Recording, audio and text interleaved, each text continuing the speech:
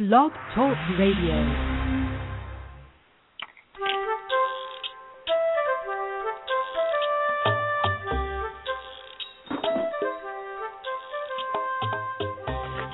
Hi, welcome to Teach Me to Talk with Laura and Kate. I'm Laura Mize, pediatric speech-language pathologist, and I hope Kate remembers we've had a time change and will join us any minute.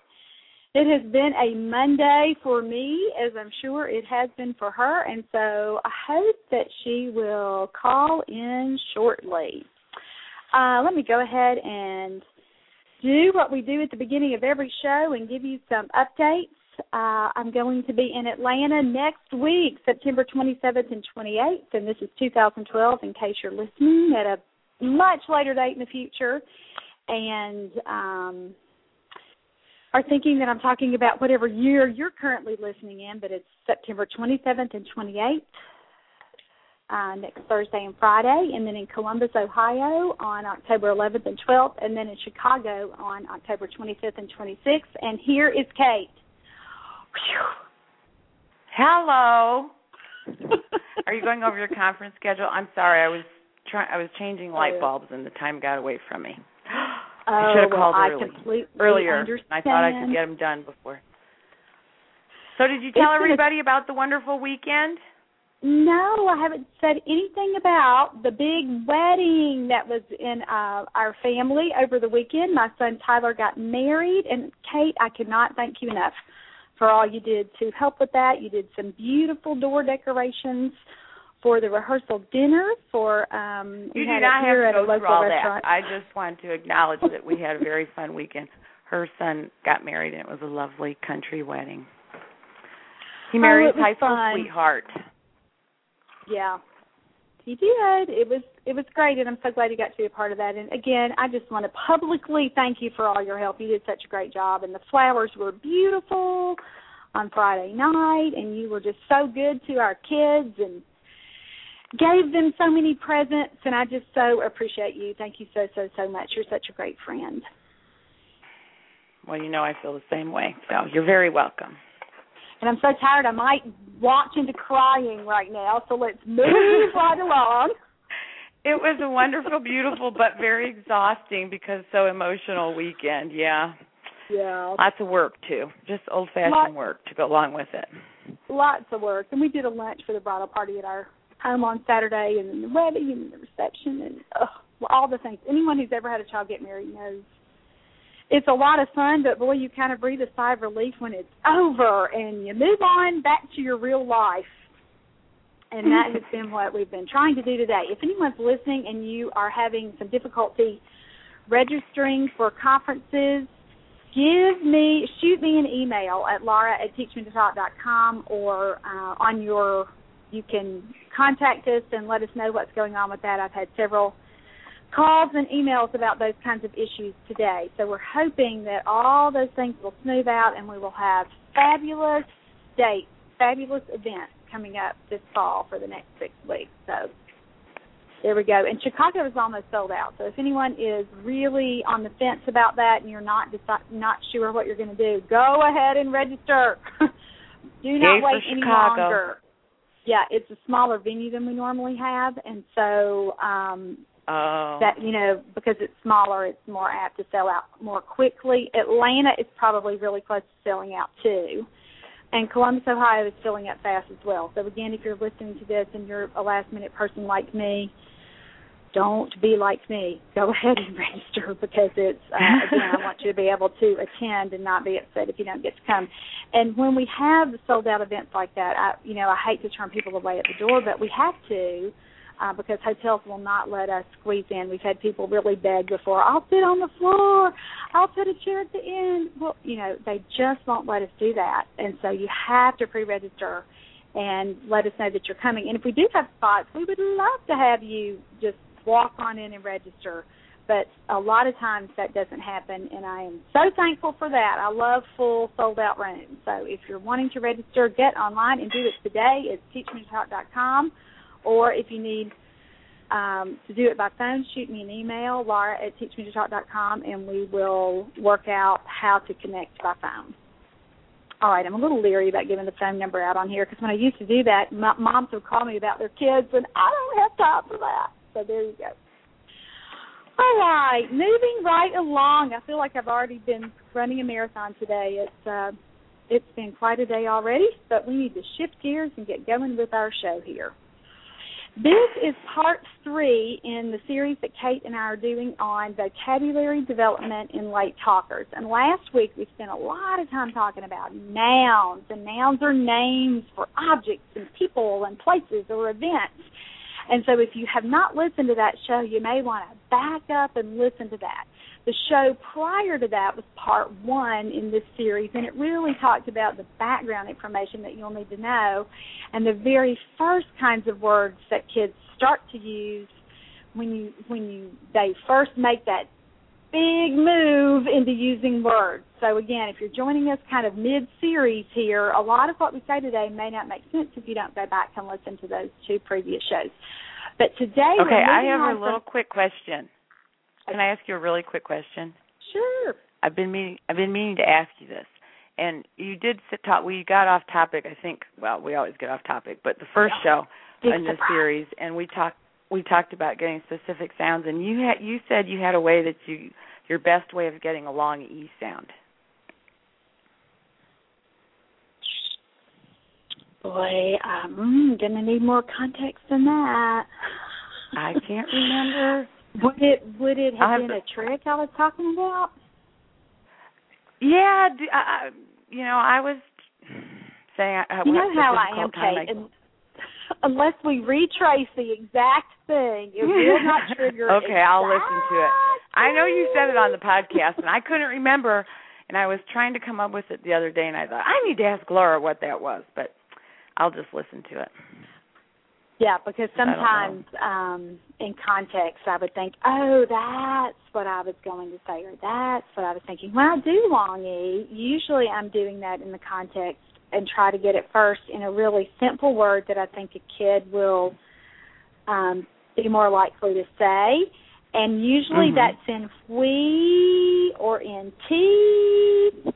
And I get teeth in that long E. I hear that a lot of times for the very first time when I'm playing Mr. Potato Head. And I'm doing teeth. Maybe that was it. I wonder if that's it, but I don't know. I could probably go back and listen. And if I could have done that, but I thought I'll just ask her. That is one that I don't really do. So I'm going to add that. Teeth? I'm sure I said that. Yeah, I don't really do teeth too much. I do that a lot. I do teeth a lot, and I think it's such a visual sound, and I think that's probably what I was thinking about that day. That's probably it. That makes good sense. If I could go back and listen to the show, and I'll try to do that. Let me just add that. So that'll be number about 82 on the to-do list. Okay, sorry, I didn't mean to get you off topic. I just have been meaning to ask you that, and I thought, now's my chance. That's probably it, though, Laura. That rings true. So, thanks for reminding me again. Yeah, I think if I can't get it in we. The other thing that I think teeth is such a great target word for that sound is because T, is an alveolar ridge sound, meaning that you make it by putting the tip of your tongue up on those little bumps that are right behind your front teeth, and it's you can do that pretty visually too for kids, and it just is such a close sound to that E, and since those lips are spread. And I do that tactile cue of touching a kid's face and putting my fingers on either side of his lips if he's doing or O or whatever off-target babble. A lot of times helping him get the right mouth posture will help with getting the right sound. Cheese is another one if you have that in context if a kid is eating cheese, if you're taking, pretending you're taking pictures or taking pictures, and now with all these cool phones we have, that might be a way to kind of get that. I've not really done that a whole bunch. But anything where you've got attention to your face and attention to your mouth. But how many kids do you know that do love the phone? So, yeah, that might work. Cheese for that. That's another good one. Yeah. And I like the sign for cheese. It's easy. Yeah. It is easy. And so I think that's good. But anytime you can kind of call attention to their little faces, sometimes that makes it harder for kids if they have some aversions to being touched or if they're not really social. You're not going to, I don't think those tactile cues work as well for those kinds of kids, but kids who are really with you and excited and do know how to imitate and they are ready for that kind of cueing, those are the words that I think would work best. I'll go back and listen to that show and see what I was thinking. I'll bet it's teeth. That sounds, as you said it, I thought, yeah, that's what I think she said the last time, and it didn't stick with me, but I've got it this time. There you go. There you go. All right, today we're talking about teaching verbs. And I'll just be really honest here. I teach a lot of verbs earlier than probably some other therapists or some other sources might say. Last week when we were reviewing that 2011 study that the Child Study Institute at Bryn Mawr did, they had 25 common words that children or that toddlers should be using by age 2. And of their list, all gone, and let's see what else they had. All gone is really their only real verb that they had listed on in their list. And we talked about last week how predominant names of things are in early vocabulary. But, and you said this last week too, Kate, if a kid is in therapy, though, more likely than not, the therapist might introduce verbs a little sooner because verbs are so important for getting a child ready so that when he or she has enough words to combine that they can make a decent phrase, because it's hard to do a lot of different phrases with 2 nouns. I mean, it can be done if you're doing, mama's shoe, daddy's nose, daddy's truck, those kinds of things. Those are legitimate phrase types and examples of phrases that we hear from toddlers, but more often than not, we need verbs. We need action words.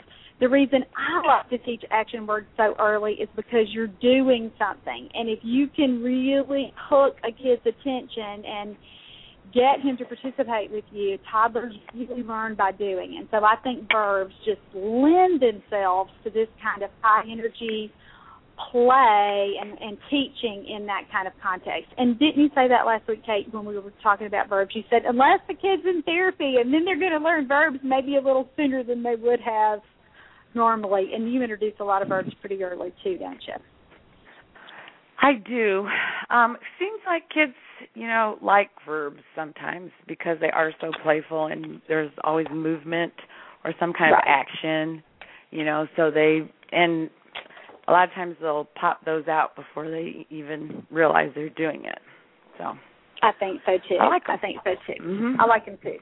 So let's talk about early verbs that we teach. Now, last week I gave reference for this. There's a list, there's an article on my website at teachmetotalk.com that has the big list, the list of nouns that we used last week and that we talked about, and then a bigger list of verbs as well. And that article is called, I wish I remembered. I'll find that before the end of the show. It's on Facebook, the Facebook page too, as well, from last week's show.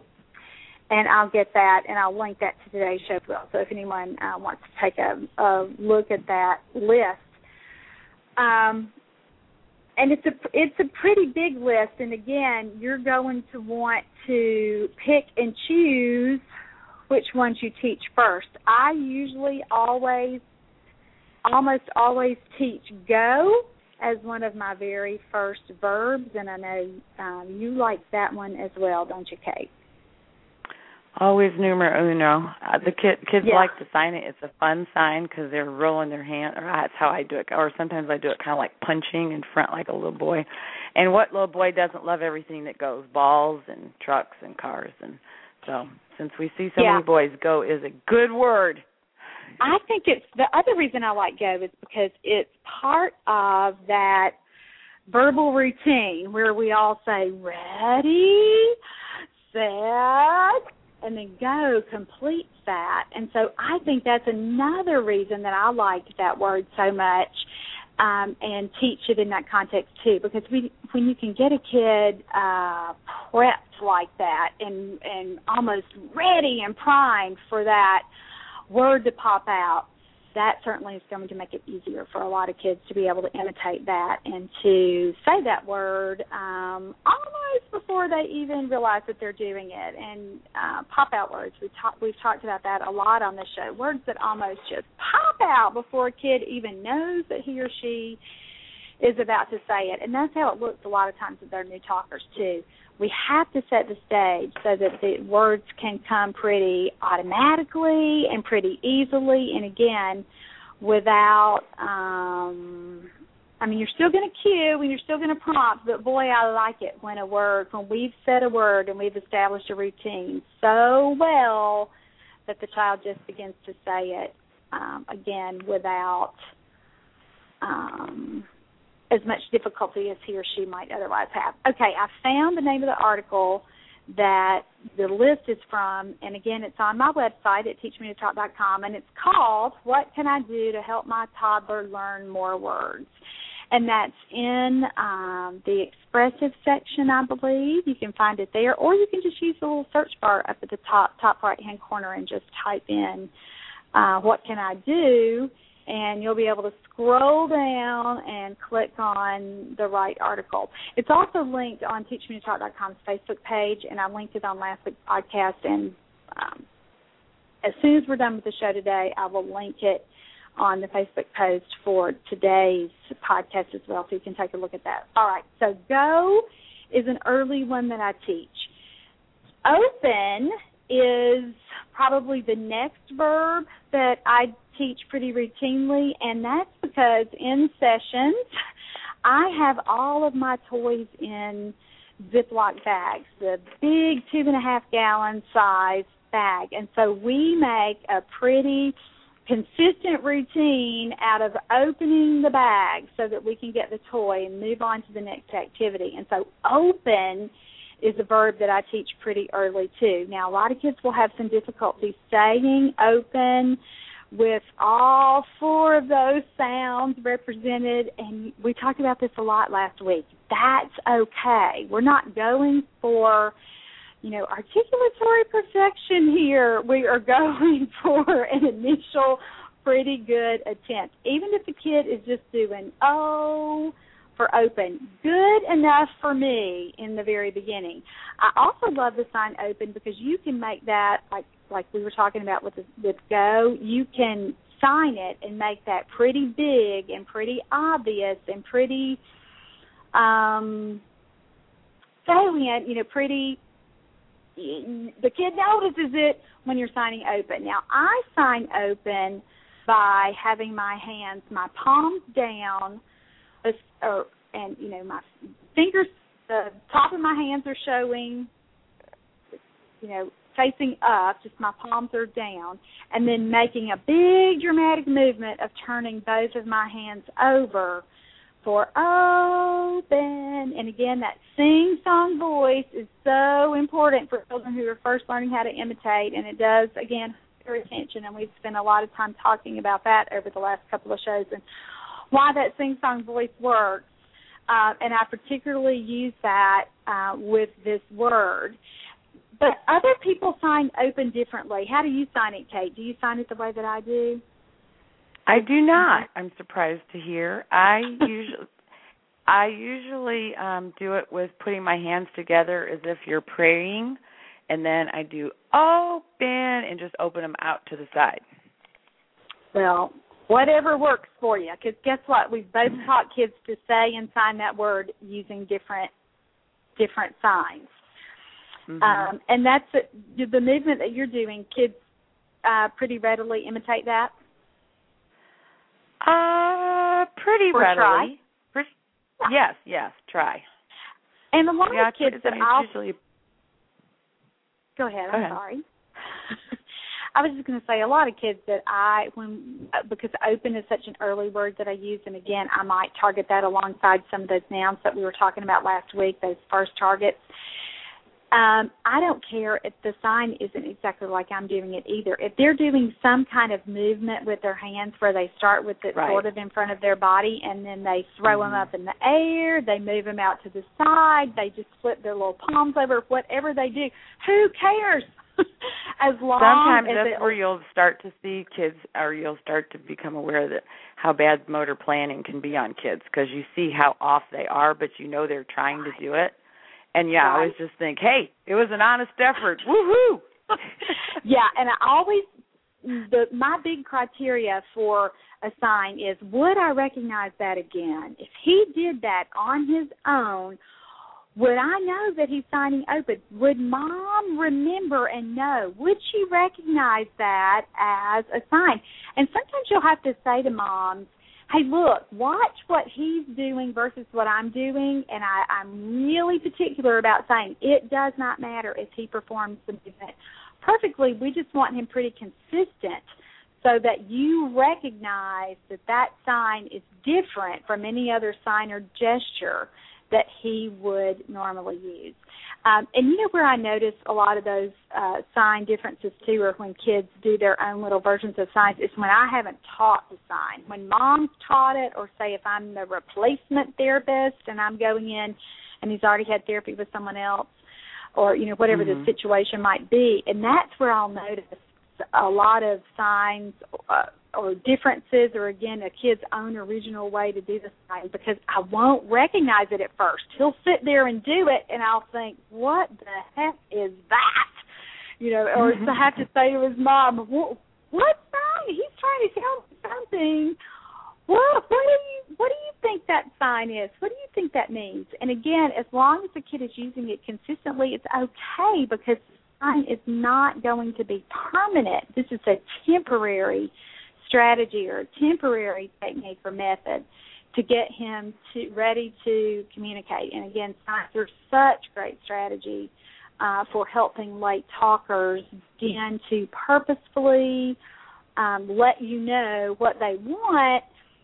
And if they're not ready to do that with words yet, they can still use signs. And I like signs because they're symbolic, meaning that you're doing some body movement to represent an idea. And, of course, today we're talking about verbs. So it would be to represent the action of opening something.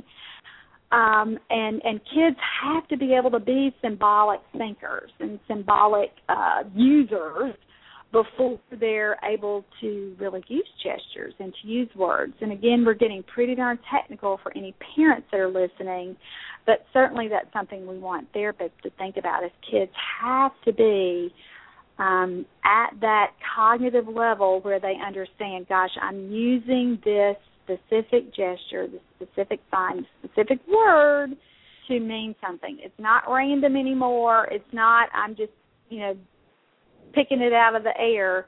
I'm doing something to be truly representative of what I want you to do for me, or what you're trying to get me to do, or get me to say, or get me to sign. And so, again, back to our point about open, it doesn't matter really how we sign it. And I love it when we don't do the same thing, Kate, when we have a difference there, because I don't ever want anybody to think, oh, we've got to be so particular or it's not going to work. That's not what we're talking about.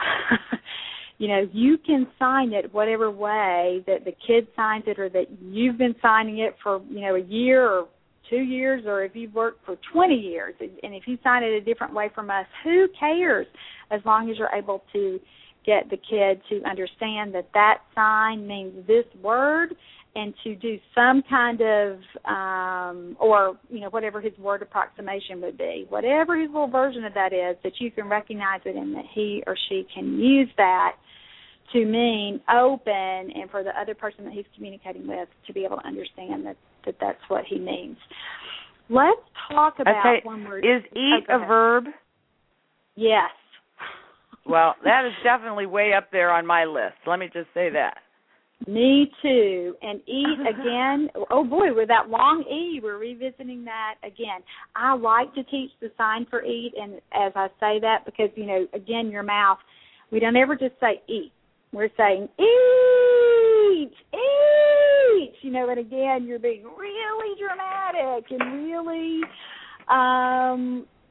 animated when you're modeling that. And again, that visual model where you are making that word so big with your mouth, where you're really exaggerating your mouth movements and really retracting those lips or spreading your lips, however you want to say it. So you're showing your teeth and saying, eat, eat, eat. And that's certainly an early one, too. And I like using that one because it's so easy to reward it when you are teaching it.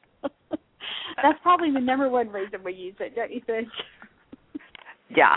Well, and kids, that is a pretty basic need, and most kids sometime or other do want to eat something. So, yeah, it's definitely one of my go-to. But, yes, I like to use my junk. Skittles, Oreo cookies, Teddy Grahams. Healthy would be a Stax chip. That's my health food. Sometimes you'll get a kid on your caseload, though, that doesn't like junk food. And when that happens, isn't that always a surprise? Yeah, I know, and I do have some. They won't touch any of it, which is fine. I never force feed it. I only use it if they already like it. But, yeah, most of them like it. Yeah, and it is that a child has to do all day long, which means that mom and dad will get plenty of practice, and that they, even if they feel like they're time challenged and don't have a ton of one-on-one time, eat is certainly a sign that a parent can really easily work into daily routines. And again, just because we're talking about the signs doesn't mean that you're not also using the same list and the same rationale when you're thinking about what verbal words you're working on. And so, again, eat is a great one to do. And it certainly makes, I think it's in my top 10 list of words. Oh, I'd put it higher than that on mine. I'd say I do more, eat, go. Yeah. Probably, 3. Yeah. Those are my top 3. Yeah.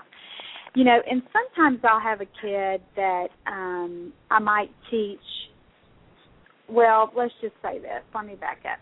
Drink is another one that I'll teach pretty quickly like that. But because I don't take drinks, kids, or I don't even, when they come to see me in my office, I don't normally serve them drinks unless mom has stashed a sippy cup in her purse or the diaper bag or the backpack or whatever. And then if a kid, or if I'm working with a kid in their home, of course they'll have access to that.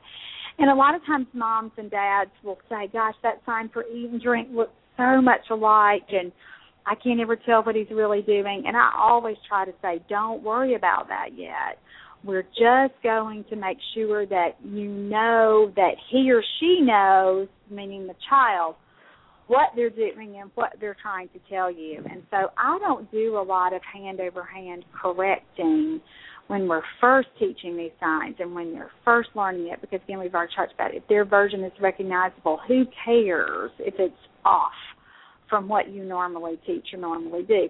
And, and some parents will say, but I don't know which one he's really signing. And I'll say, well, you know what? He has to sit there and really stay with you and communicate with you, and then you get that nice back and forth with, if you're saying you want a drink and he's really signing eat, eat, eat. I love it when a kid gets to the point that he can let you know, no, silly, you screwed that up. That's not what I'm trying to communicate with you here. And they have to work a little harder to get their point across.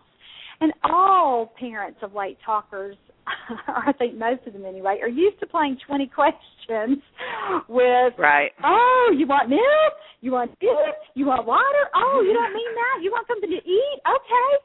How about, are we going to have a sandwich? Do you want, and you normally kind of run down your list. And as a child's skills improve and as he or she talks better or signs better, some of that will get a little easier, but you've got to really get them over the hump. And so I think even misunderstanding a little bit in the beginning is kind of good. Don't you feel that way? Because it gives them more of a reason and opportunity for them to continue to communicate with you. It's kind of that environmental sabotage thing that therapists talk about, just kind of, using it to encourage them to continue to give you responses. So. Exactly. So I, try to talk to parents and change their minds a little bit. Now, if you have a child who has such a low frustration level, their tolerance for not being understood or for mom not easily knowing what they want, that really is just kind of a personality or temperament difference. Those are the same kind of kids usually that flip out if you give them the wrong sippy cup, or that, you get a little step in their routine wrong and they fall apart. And a lot of parents will relate that to communication frustration, and sometimes it's true, but more often than not, that's a personality or a temperament difference. We see that a lot, too, in kids that are on the spectrum, and that if you're not getting what they want or you're misunderstanding, they are usually prone to fall apart a little more easily than a kid that this is just a pretty simple expressive language delay, or even a kid that's apraxic, that's having tons and tons of difficulty coordinating their mouth movements so that they can talk, but they're still going to be pretty persistent in how they try to communicate with you and keep going even though they're a little frustrated. And so, again, sometimes therapists and sometimes moms miss that the frustration that a kid is exhibiting is really not always related to not being able to talk. I don't know that we've talked about that in a while on the show, but you know what I'm meaning when I'm having this conversation, right, Kate? Yes, I do. I've seen that as well. Yeah.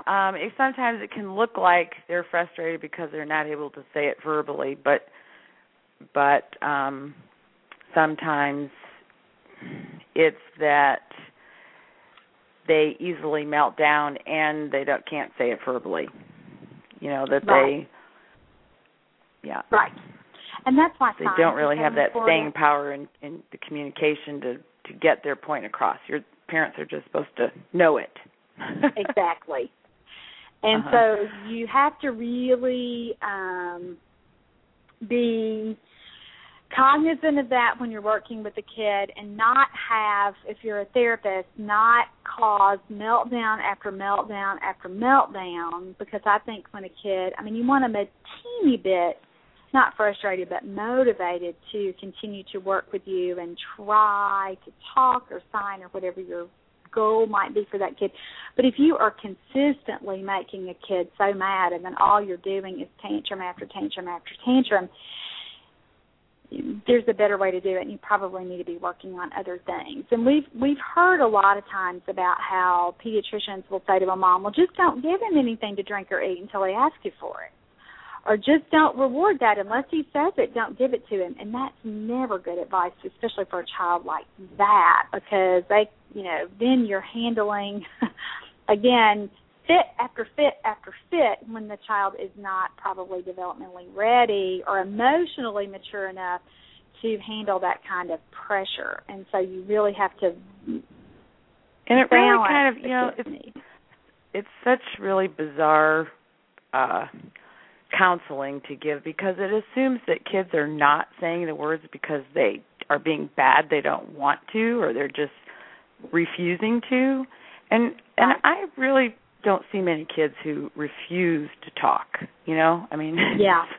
That's called selective mutism, and, unless that's the wrong diagnosis. It's a person, you have to have normal skills in one setting. You have to have, been able to say a word consistently before, and have language at an age-appropriate level before you would be able to say, oh, he's selectively choosing not to talk. And again, I know I've talked about that a lot on the show, and I talk about it in the conferences. I think that diagnosis is misused when it's a toddler who's a late talker and who's never talked. that's, again, the wrong terminology there. So, and, we've talked a lot on, go ahead. Oh, go ahead. No, go ahead. Oh, that advice, I just think, Right. Oh, why did I think of that? Just wait until he says it. I mean, if he could, he would. And there's a whole, we've talked about can't versus won't, and that's a whole philosophical thing. It's not that the child won't talk, he can't talk. And if you've never heard me talk about that or never read anything about that, again, there's an article on the website called Can't versus Won't. And it really is eye-opening for a lot of parents of late talkers because they then sympathize with the child's very real developmental deficit. And then they're able to really identify and say, gosh, if he could talk, he would. If she could say it, she would be talking. It would be easier for everyone, including her. And so, again, be really careful about assigning behavioral problems, meaning he just won't talk, versus it's a true skill deficit. It's a developmental delay, a developmental issue. So we want to be really careful about that. All right, another verb that I teach really early is all done or all gone, and I kind of use those words interchangeably, and I really that's on my top 4 list. I'd put it up there too. Yeah. We do this, I think, a little bit differently. All gone and all done. How do you sign it? I sign it with my hands up in the air, both of my hands up, and my elbows are sometimes they're kind of bent, but that doesn't really matter. But my hands are up, and I kind of shake them, for all gone, and do it like that. How do you do it? I've kind of switched to that. I used to do it like take your hands and open them a lot like I do open. Me too. All and done, I did it, flipping your hands out. And I used to sign it like that really early in my career, and then I had a lot of kids kind of mixing those signs up, and I wouldn't know whether they meant open or whether they meant all done. And if I'm holding a toy or a bag of toys and they're signing open, and I say, oh, you don't want that, you're all done, and I put it away, and they're mad because they were trying to tell me open, then I thought, I need to change. Yeah, those are kind of close. Yeah, besides, I think they like to shake them more anyway. The little shake your hands, I think that's more fun for them. Yeah. So they pick it up pretty quickly. I think it's good too, and I think all done and all gone. Whichever version you want to use, and I use them both. I think it's really easy for a kid to imitate verbally if they're really ready to do that. And most of the time, you're not going to hear every single sound is not going to be pronounced. You're not going to hear that final L on all. You're probably not going to get an N on done or gone. You're going to get Ida. And sometimes you don't even really hear the D or the G. It's more like, ah. But if they're doing it in that same kind of intonation, if you've modeled all gone or all done, and you start to hear, ah, guess what? He's saying that. He's telling you that. And we need to reinforce it. And sometimes a parent or a therapist won't be sure that a kid is saying that. And then they miss the earliest word attempts because they don't realize that the kid is trying to communicate that. We had a little boy earlier this summer who I think was trying to say that, and because he didn't, when he was, and you know who I'm talking about? We did that assessment together, and he, it would be easy to miss, remember, because he was just kind of doing that, and we both were like, oh, I think he's saying all done, and telling his mom that. And that's not, she had heard that before, but she wasn't really convinced that he was saying that. And for some of our kids, we have to really, and I call this putting the cart before the horse, we have to reinforce it a lot. We have to say, all done, all done,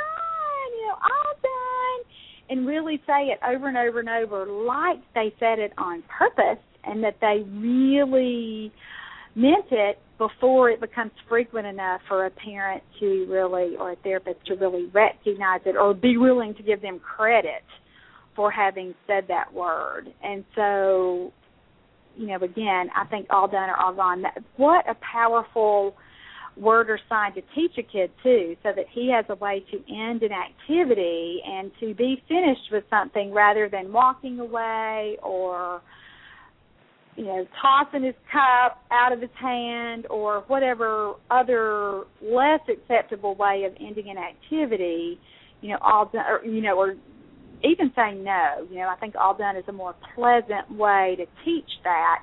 And, again, it gives a kid a lot of power when they are able to use that. So all done is one that I think that you can teach pretty easily. Okay, let's talk about the ones that we've reviewed so far with go, open, eat, drink, and all done. The reason that these verbs work, and I've already alluded to it a little bit, is because you can use them all day long in lots and lots and lots of contexts.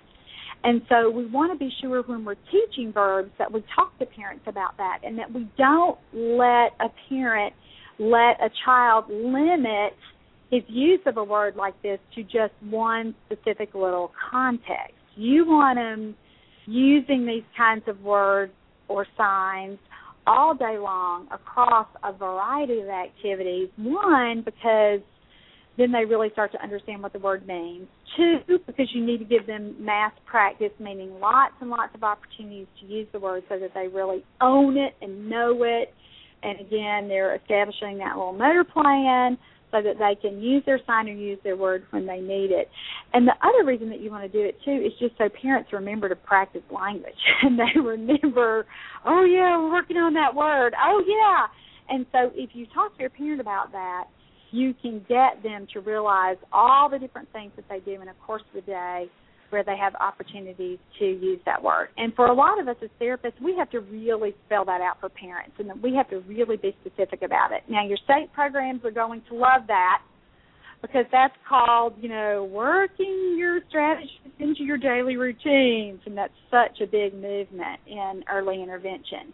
And so, again, you're going to want to talk with a parent about, okay, today we practiced go. Go was a word that we did in our session, and when we were doing go, remember today we used go when I was pushing him on the swing, and then we used go when he was ready to go down the slide, and then we used go when we were playing with the cool racetrack, and then we used go when we were watching the ball slide down the ball toy. And so you have to really point out to parents how many different activities you use the word go in, and then you say to a parent, hey, and let's talk about how you could use the word and sign for go and all the different things that you can come up with this week and all the ways that you can use it between our visits. And so you remind them of things that you've already heard them say or things, that you know that they do in their daily routines so that they can work that word in. I talk about using go if they're going to run anywhere. I talk about using go. A lot of parents will play that ready, set, go when they're at stoplights and the car is about to move and go again. Any little hint that you can give a parent with a way to use go, you want to be sure that they're doing that because it, for the reasons that I talked about before, they're going to give a kid more opportunities to use the word. So you want to be really, really careful about that and really, really purposeful in your talks with parents about how they could use that word. What are some other ways that you use the word go, Kate? Some other context for that? With some kids, for those swinger kids who love to, I'll do them in the blanket. I do go with that, another movement thing. If food, those are usually the same kids who the food doesn't work on, so then I go to go. Yeah. Usually they want to go. So swinging is always an early one. Yeah. So that's a good one. So you're going to want to talk to parents again about how they can use all the different ways that they can think of to use go. Same thing with open. If they've done open with me in a therapy session, it's because we've been opening my Ziploc bags. We also use open if we're playing with the barn or with that animal hospital. Any toy with a door, we would use the word open. That would be something that we would try to do. That frog, that cute little frog in a box toy, I use open as a target word with that toy a lot. Packages of food for snacks, when you're opening the Teddy Grahams or opening the goldfish or whatever, open is, a great target word to begin a snack activity. And certainly moms and dads can do that. They can do open when they're opening the refrigerator to get a drink. Or any other door in their home, opening the door to go outside, opening the door to get in the van. Anything that you can think of, but you have to really give parents specific examples and specific ways that they can work that in. And you don't just tell them, you're going to show the parent too, as you use the same words from activity to activity to activity in a therapy session, and you talk about that with a parent, and you say, like I did with go, you say, today with open was one of our target words, and we used it every time we opened or every time we started a new activity and we opened my bag. We used open when we, played with my car toy with the garage. I had him say open when he was putting the key in and we were turning the lock, and we were opening the door. When we played with Thomas today, we had the station that all the trains fit in. So open is something that we were saying, and I was trying to get him to say and sign every time we open the door to the station. So you give parents, you show them how to do it when you're modeling play, when you're directly teaching and you're working with that child directly, but then you also take it that next step further and remind the parent how many times and in what context you use that word. And again, last week we talked about how you take your therapy practice to the next level. This is the way to do it, gals. You're going to do the activity with the child, and then you explain what you did to the parent, and you say, our target words today, we're working on vocabulary development, and today I really emphasized action words with him, and we did it with signs and words, and these are our activities. And so you're explaining what you did, and then they know that you're doing more than playing.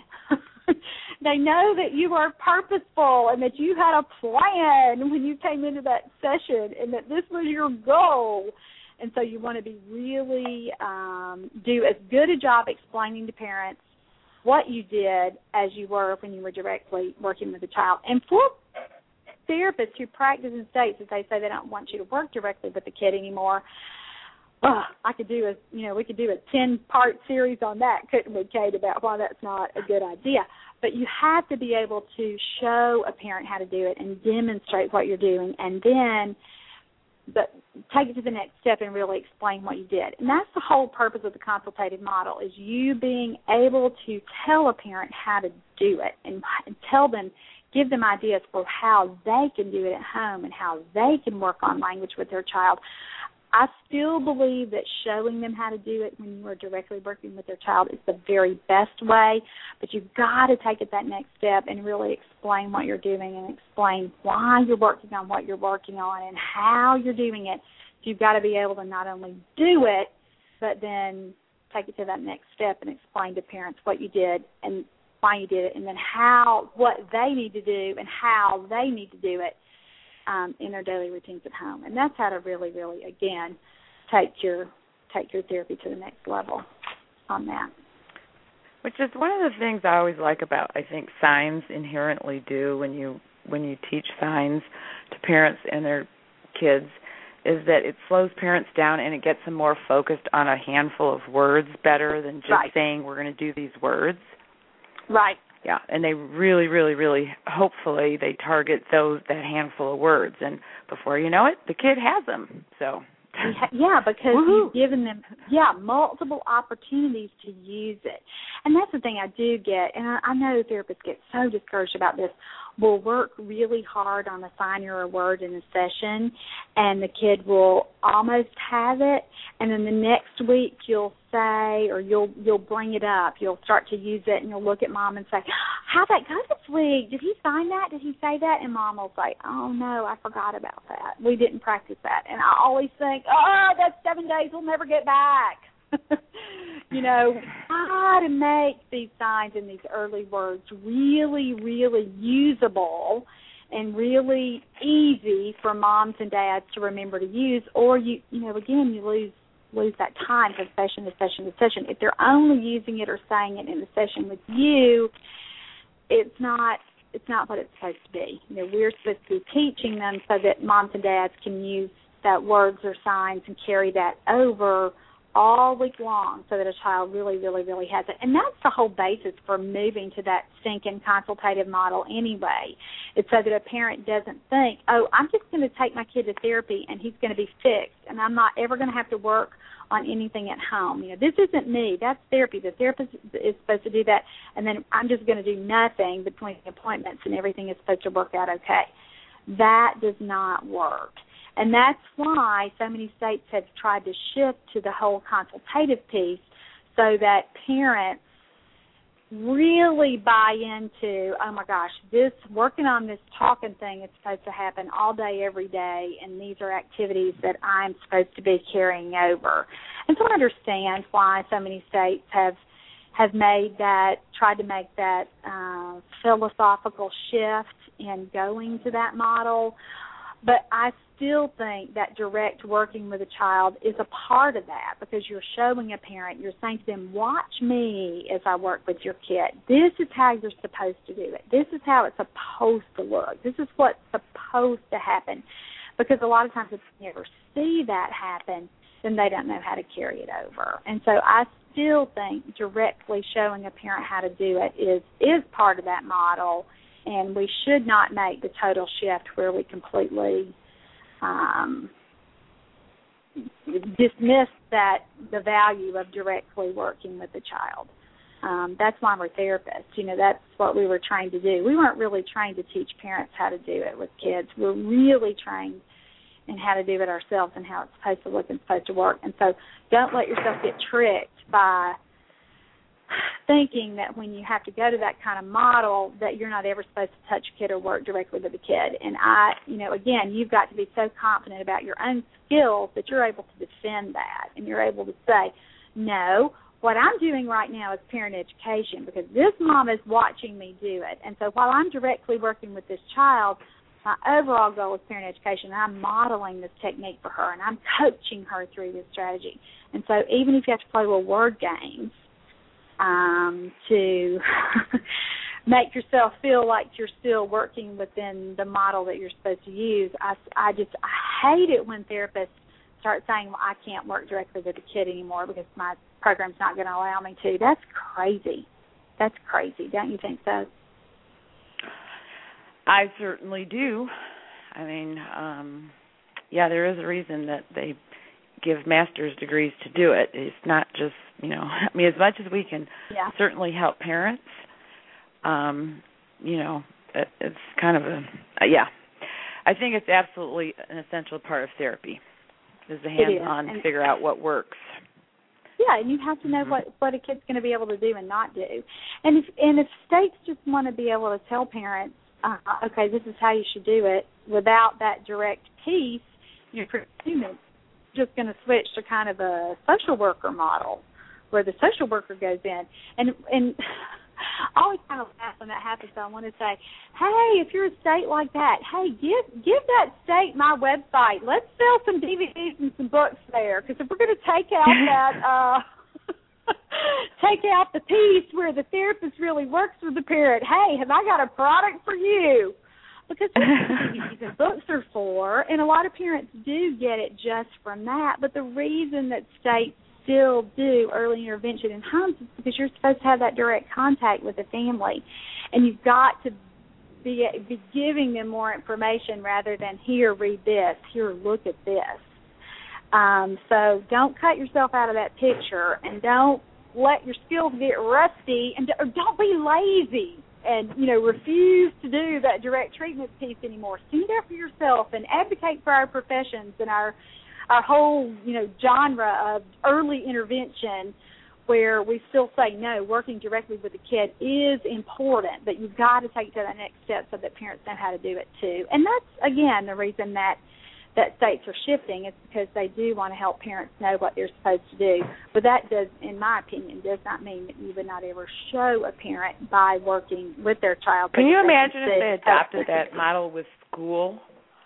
They just said, we're just going to tell you how to get your kid from first to second grade. We're going to give you a little instruction, and you can take care of that.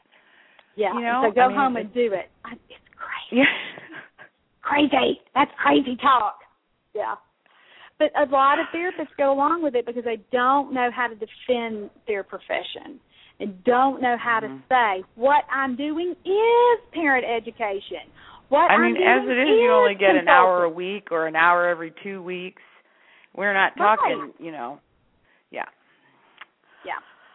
So you have to be able to explain that. And, again, that was a little sidetrack. You've been getting on my soapbox about that. But I get a ton of email about that from therapists who say, what do you say? What do you do? How do you do this model? And I want to say it's the same thing. You're still working with the kid directly. But guess what? It is parent education because the parent is watching you and participating and helping, and then they go on and do it themselves, or you have them do it with you so that you're coaching and you're tweaking what they're doing, and you say to the parent, Mom, don't do it this way, try it this way.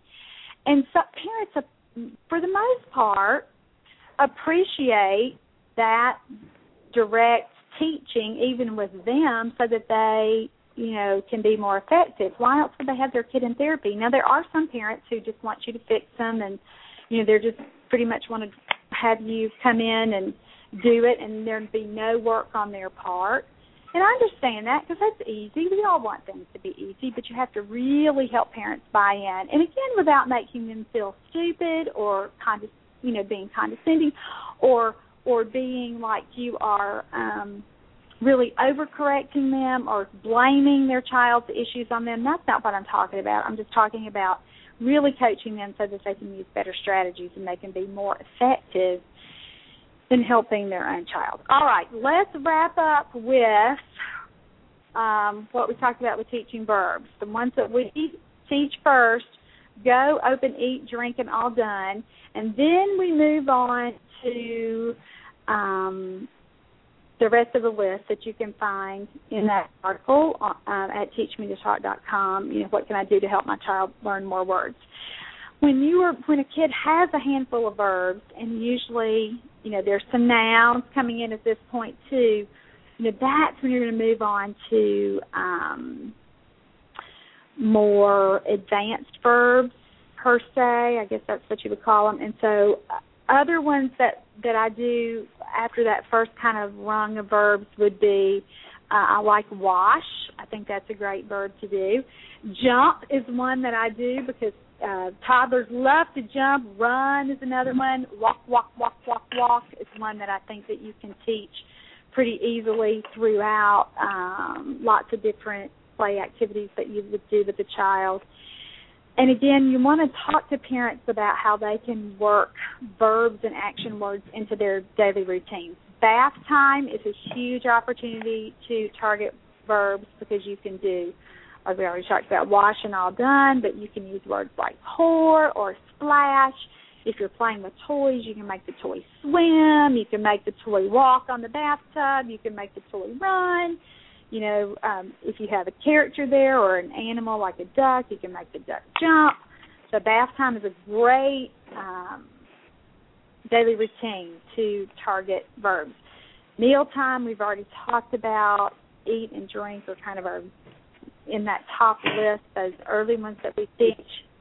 All done and all gone. You can also do open with that, but other verbs that you can do at that point are stir, shake, cut. Those are some other verbs that you might work in. But the important thing is that you always use the word in context, that you're always showing a child what you're doing.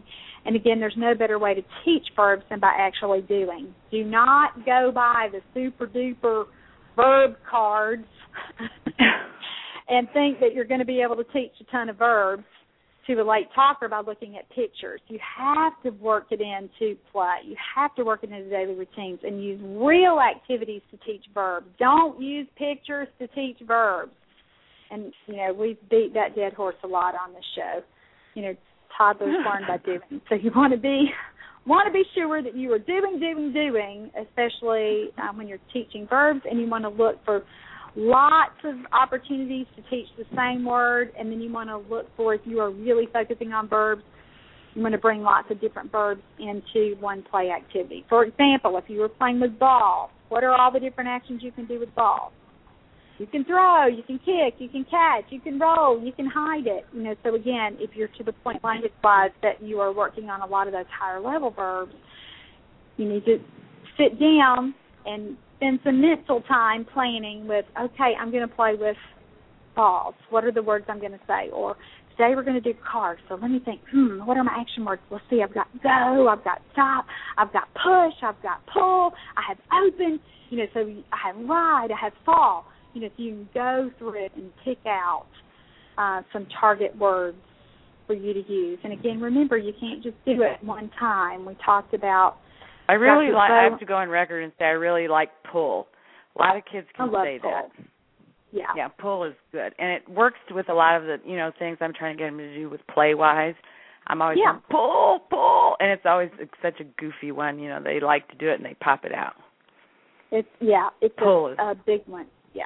And stuck, I think about that as an action word, even though, I don't know if a grammarian were on here, what they would say stuck is. But I say stuck, and that's another one. Absolutely, because it describes so many things. Again, they can't manipulate it. And what describes it, it's stuck. Right. Yeah. And so you use it in that context, too. And so that's another early one I do. I wanted to get a little bit more in depth when we were talking about verbs today, but I hope that we've made our point that, you can start teaching verbs a little bit earlier than maybe we would with children if they were typically developing. They may have lots and lots and lots of nouns before they get verbs, but I think verbs are so important. As we're working with late talking toddlers, we talked about our list of ones that we do early, and then we talked about how we're going to look for opportunities to introduce verbs in lots of different verbs, a bigger variety, even within one kind of play activity. So, hope that our listeners have benefited from this discussion today. We're not going to continue talking about verbs next week, but if you have some specific questions, you can always email me at laura@teachmetotalk.com or post a question on the website at teachmetotalk.com, or if you're on Facebook, you can leave a question on teachmetotalk.com's Facebook page. So that's my parting advice about teaching verbs in play. Next week, I want to have fun teaching verbs. They're really fun. Kids love them. So fun. Yeah. Next week, we're going to move on, and we're going to talk about prepositions, which are location words. I'm going to give you that real specific list of which prepositions are age appropriate by the time a child turns 3, and we're going to talk about hands-on ways to teach those kinds of words in play. Any other parting words from you, Kate, before we leave about verbs? Nope. Not really. All right. Well, that'll do it for this week. I hope you'll join us next Monday. Thanks. Bye.